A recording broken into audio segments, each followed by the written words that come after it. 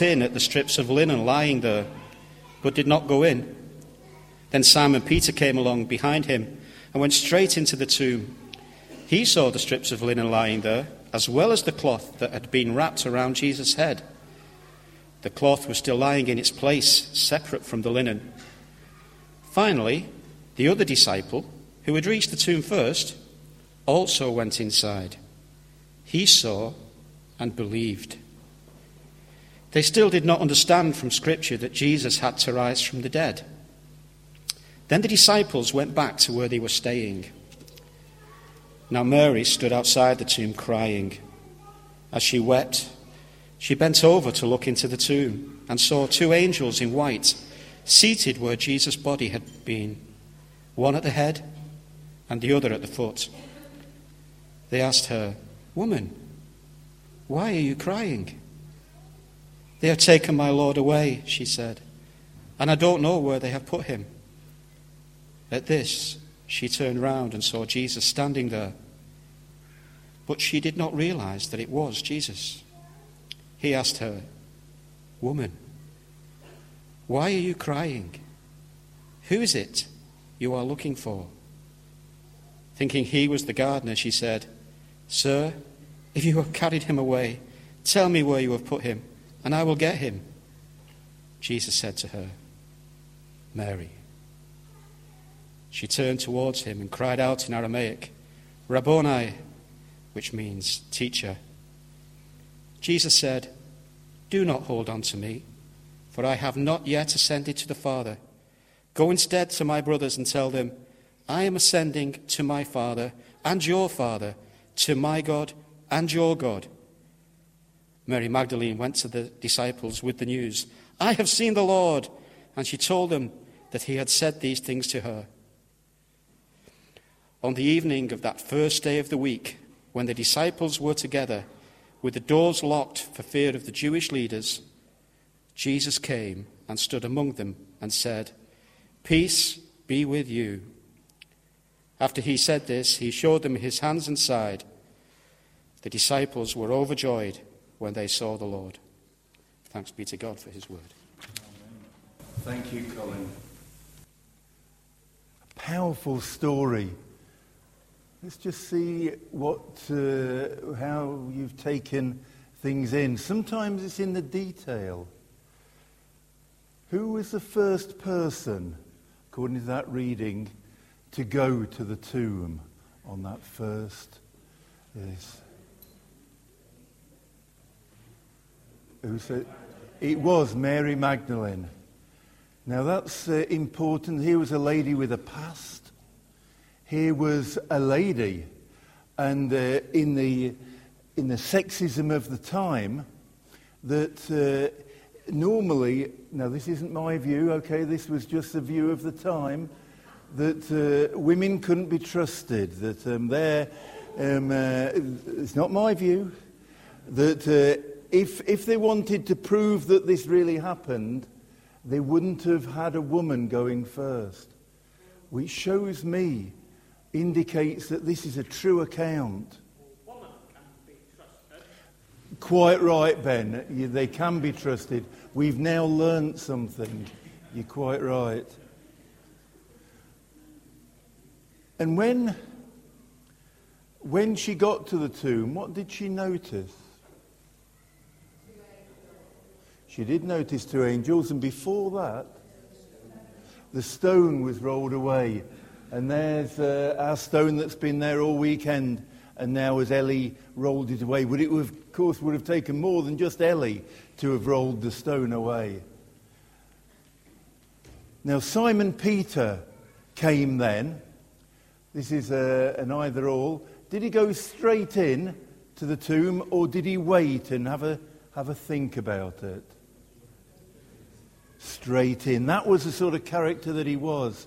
He went straight in. He was that sort of man. But if you remember the story, he was also the sort of man who said, "I'll never let you down. I'll be the one who will always stand by you." And then a little while later, he did let Jesus down. He denied that he even knew him. So there was Mary Magdalene with a past, Simon Peter with a past. These are the sort of people that maybe God chose. It's not the perfect people. It's not the people who've got it all together. It's the people with a past, with a need, who've let the Lord down, who came and discovered and rejoiced in the empty tomb. Well, not quite yet. Another either or. The linen, the clothes that Jesus was wrapped up in, and the head clothes, were they together or were they separate? They were separate, yes. It's very hard to think. Now that detail, I think, is interesting. It shows me that it was an eyewitness account. If you were just making it up, you wouldn't have that detail. And I didn't realise that we were going to have the cloth there. And sometimes, and maybe today, something of the detail of the story will just strike you. And you think, yes, this is true. Yes, I need to respond to this. Now, Mary thought someone had taken Jesus. Who did she think? The gardener, yes. And she tried to think of some rational explanations, some ordinary explanation. And so often we can try and not believe that God is a miraculous, wonderful God. But he is. And can anybody remember what was the word, the one word that Jesus spoke to Mary? Mary. He knew her by name. And he knows each one of us by name. And what I was saying on Good Friday, those of you who are here, is that despite our sins, God loves each one of us. And he knows us by name. And he loves us. And he wants us to believe. He wants us to respond. And wants us to know the joy of the hope of the resurrection. And then last question. Jesus came to his disciples. What was their reaction? Right at the end, the last line that Colin read. Do you remember? They did believe, yes. And were they sad? Or were they overjoyed? And that's what we should be today. Even if we've got things in our lives like those people had, that we can be overjoyed. And we've got a little illustration of that.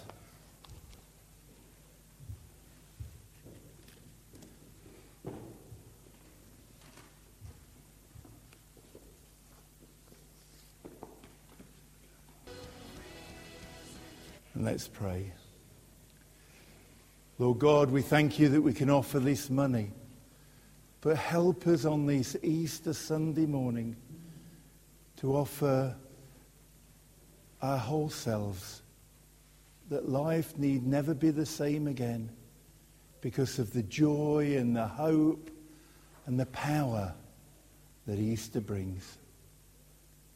Amen. I know you don't know this, do you? Now, let's, if you want to hold your card up. Oh, sorry. I forgot. We've been collecting money for the jars of change for water aid. And so here's some and more. That we've got some in, but if you've still got to bring yours in, please do so.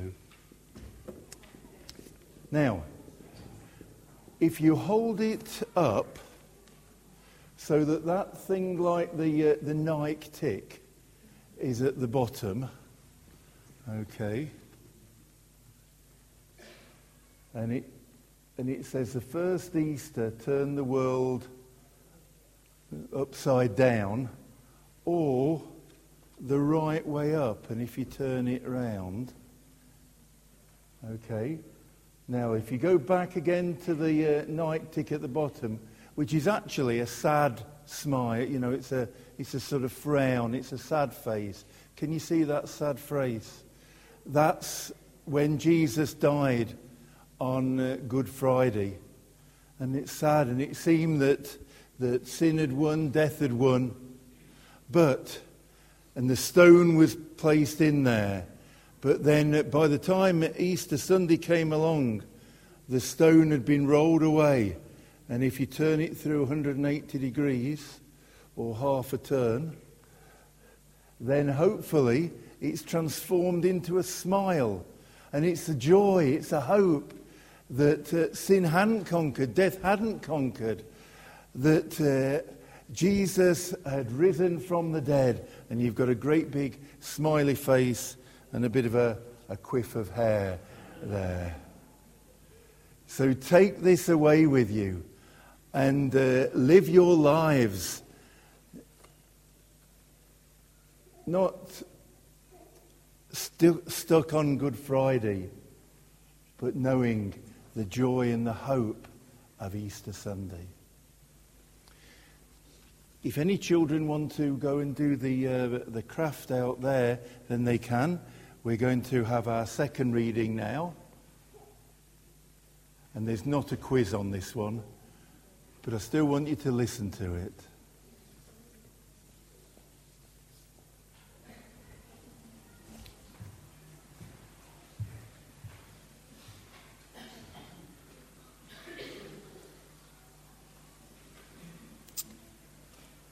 I just realised I'm not got the bit that says where it's from. The second reading is John chapter 20, so it's continuing at verse 24 and going on to verse 31. Now Thomas, also known as Didymus, one of the 12, was not with the disciples when Jesus came. So the other disciples told him, "We have seen the Lord." But he said to them, "Unless I see the nail marks in his hands, and put my finger where the nails were, and put my hand into his side, I will not believe." A week later, his disciples were in the house again, and Thomas was with them. Though the doors were locked, Jesus came and stood among them and said, "Peace be with you." Then he said to Thomas, "Put your finger here. See my hands.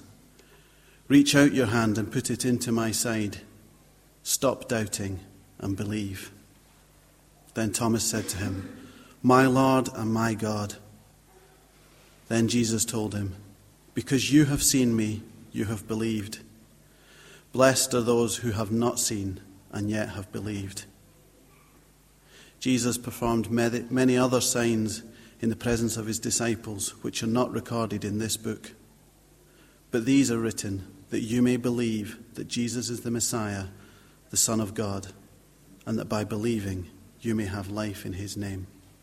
Amen. Amen. Thank you, Andy.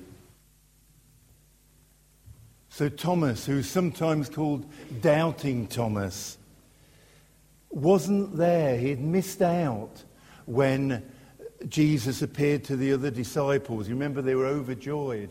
He missed out on that experience. And maybe some here feel that they've missed out, maybe with all the joy of those opening songs. Well, I just don't know if it's true. I don't feel it. And well, Thomas was one of those, and perhaps in different times in our life we identify with Thomas, who had doubts. He wanted proof. Unless I see the nail marks. And then Jesus came and appeared to him and showed him proof and said, "Stop doubting and believe." And he did believe. And Jesus said, "Blessed are those who have not seen and yet have believed." But you see, I think that we all can be like Thomas. Sometimes our faith is strong, sometimes it's weak, sometimes we've never really thought about things. But there is evidence, I've already given you some, that in the Bible it records Mary is going to be the first one. That shows to me that it was a real account, that it was an eyewitness account, the very detail of those clothes. And elsewhere in the Bible it says that Jesus appeared to over 500 people. They wouldn't have all just made it up. The disciples wouldn't have made it up. They risked their lives, and some of them died because of the faith. And they wouldn't have done that if they'd have just made it up. Jesus' body was never found. It fits in with the facts in that the church started. Faith, the Christian faith started.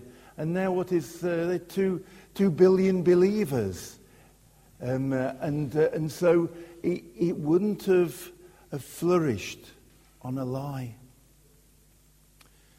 But to me, one of the most convincing evidences is that we can still experience the risen Jesus now. Where's Nathan? Out you come, Nathan. Do you want to come out into the middle? Nathan's happy to share what happened to him on Thursday. We had a Maundy Thursday, a family celebration here. What happened, Nathan? Well, during the song Consuming Fire, about halfway through, I felt this sort of pushed me back. I didn't know what it was. I thought it was just some sort of pain, but I thought that like it was some sort of spirit that was coming into my life. Thank you, Nathan. That's so. We were singing a song, Consuming Fire, asking the Holy Spirit to come, and then young Nathan just experienced some, as if somebody was pushing him. And that was quite significant for you, wasn't it, Nathan? So thank you for sharing that. You can go and sit down. So nobody told Nathan that you'll perhaps experience this. It's just God. And on Good Friday we heard from 2 adults who had had a real experience of God recently. And I could go round, I won't, don't worry, but I could go round to all sorts of people here and say, tell us your experience.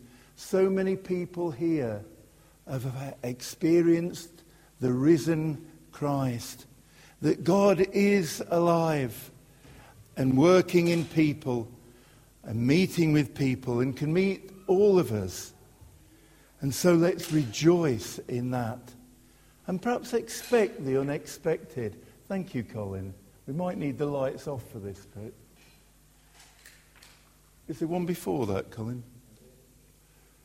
This, I don't know if anybody saw Jonathan Ross last night, but he showed this picture. It's in Chile, and it's ready-made cooked shrimps.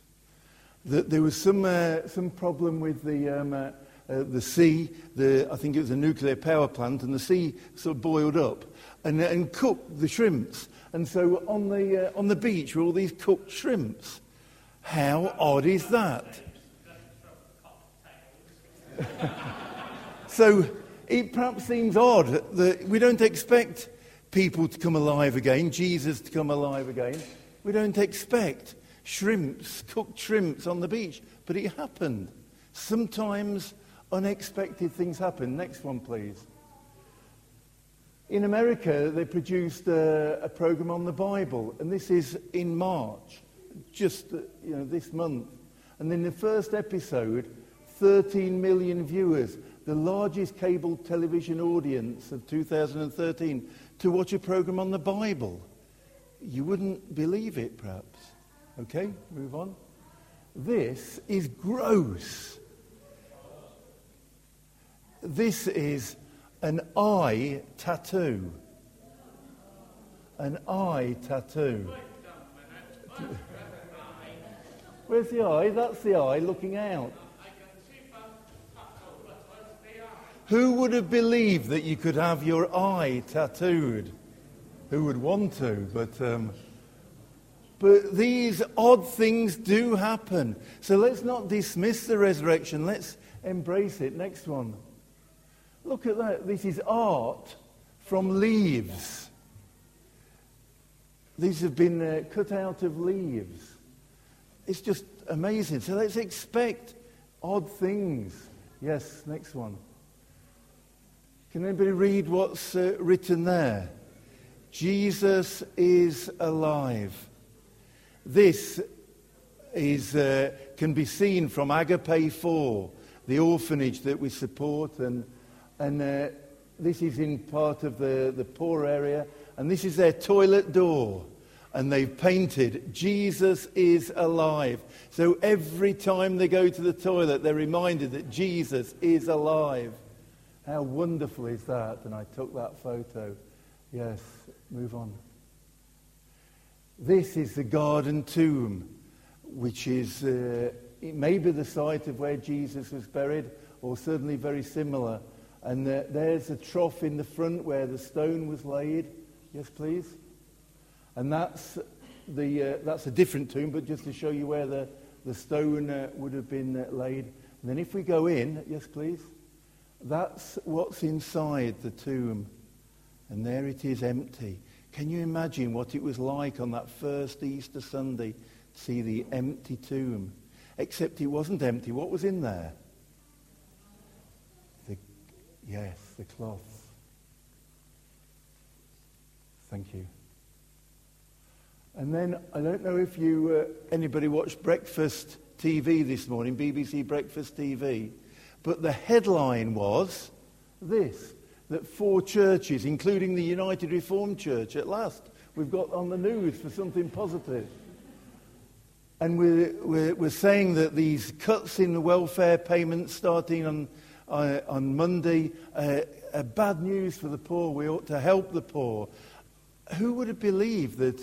This was the Easter message from these churches, and it was headlines on the BBC News.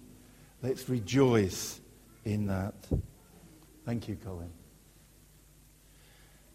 And so let's live our lives in the hope of Easter Sunday, and live our lives in hope and bring hope to others. And before we end with some more music, I'd like to invite David to come out and lead us in prayer. So expect things that are odd. There's lots of odd things in the world. And what's odder than Jesus coming alive again? Except it was prophesied before, there's evidence for it, and there's evidence in people's lives that have been transformed into ones of hope. David, could you bring us